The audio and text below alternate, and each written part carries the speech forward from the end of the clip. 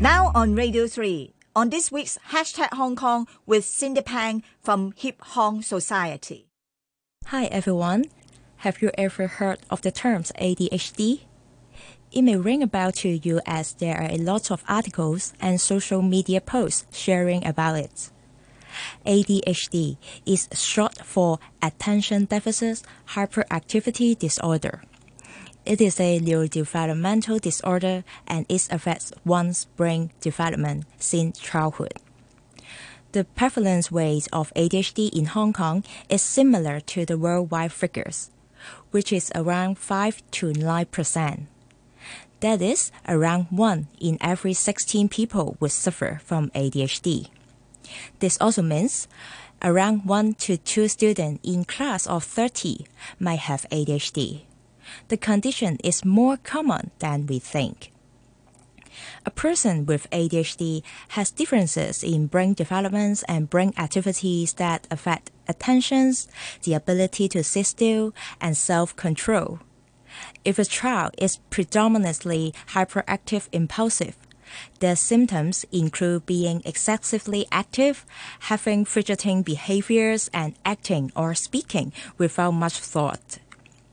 It might be convenient for people who are not familiar with ADHD to perceive these children as naughty or uncooperative.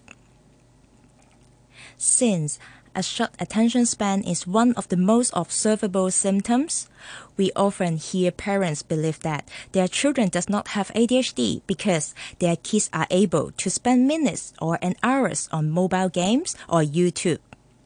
This might not necessarily be the case because kids with ADHD usually have difficulty directing their attention to things that are not rewarding.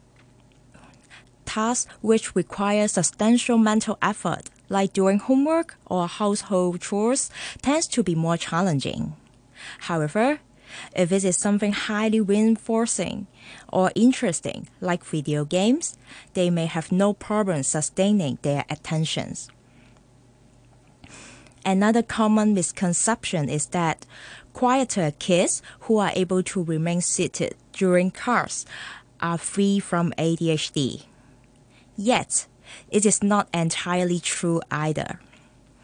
ADHD has 3 main presentations, including predominantly inattentive, predominantly hyperactive impulsive, and combined.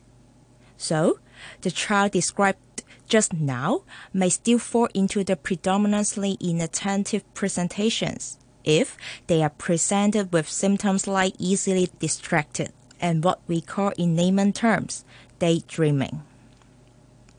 Besides, some may also perceive ADHD are merely an excuse for lazy or misbehaved kids to not make an effort in learning and behaving well.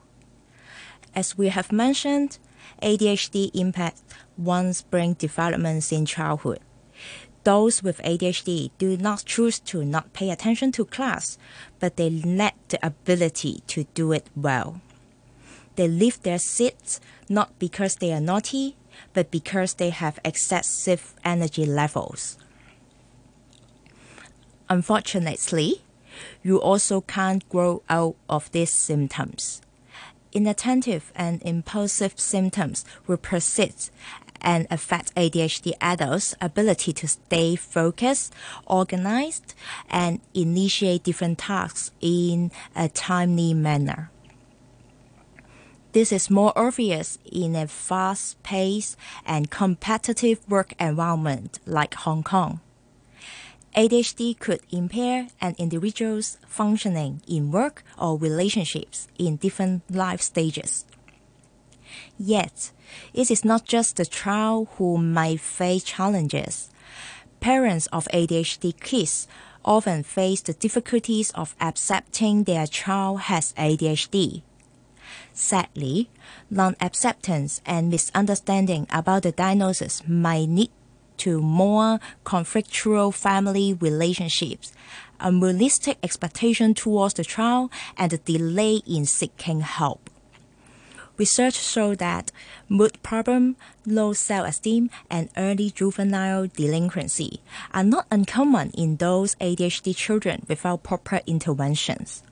That's why it is important for those with ADHD to receive support early on. Diagnosing ADHD involves a comprehensive assessment conducted by qualified healthcare professionals, while treating ADHD clients typically involves a multimodal approach. There are numerous evidence-based interventions that help ease the symptoms of ADHD. Cognitive behavioral therapy, psychoeducation for the individual and their family, emotion management skill training, and in some cases, pharmaceutical intervention can be very effective.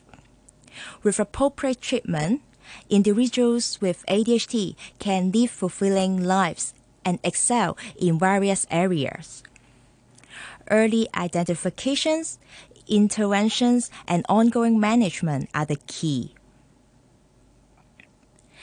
Heep Society, one of the long-serving non-government organizations in Hong Kong, offers a wide range of support to children and young people with special educational needs and their families.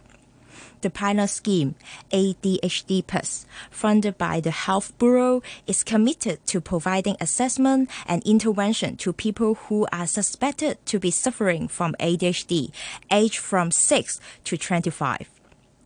The multidisciplinary team in the project will tailor treatment plans to alleviate the challenges they encounter in life by offering protocolized skill training and executive function courses to parents and children or young people. To know more, please visit our website at www.heephong.org or call 3611-8839 to find out more. Lastly, I would like to dedicate the song High Hopes by Panic at the Disco to all of you. Let us all walk on the path of life with high hopes and dedications.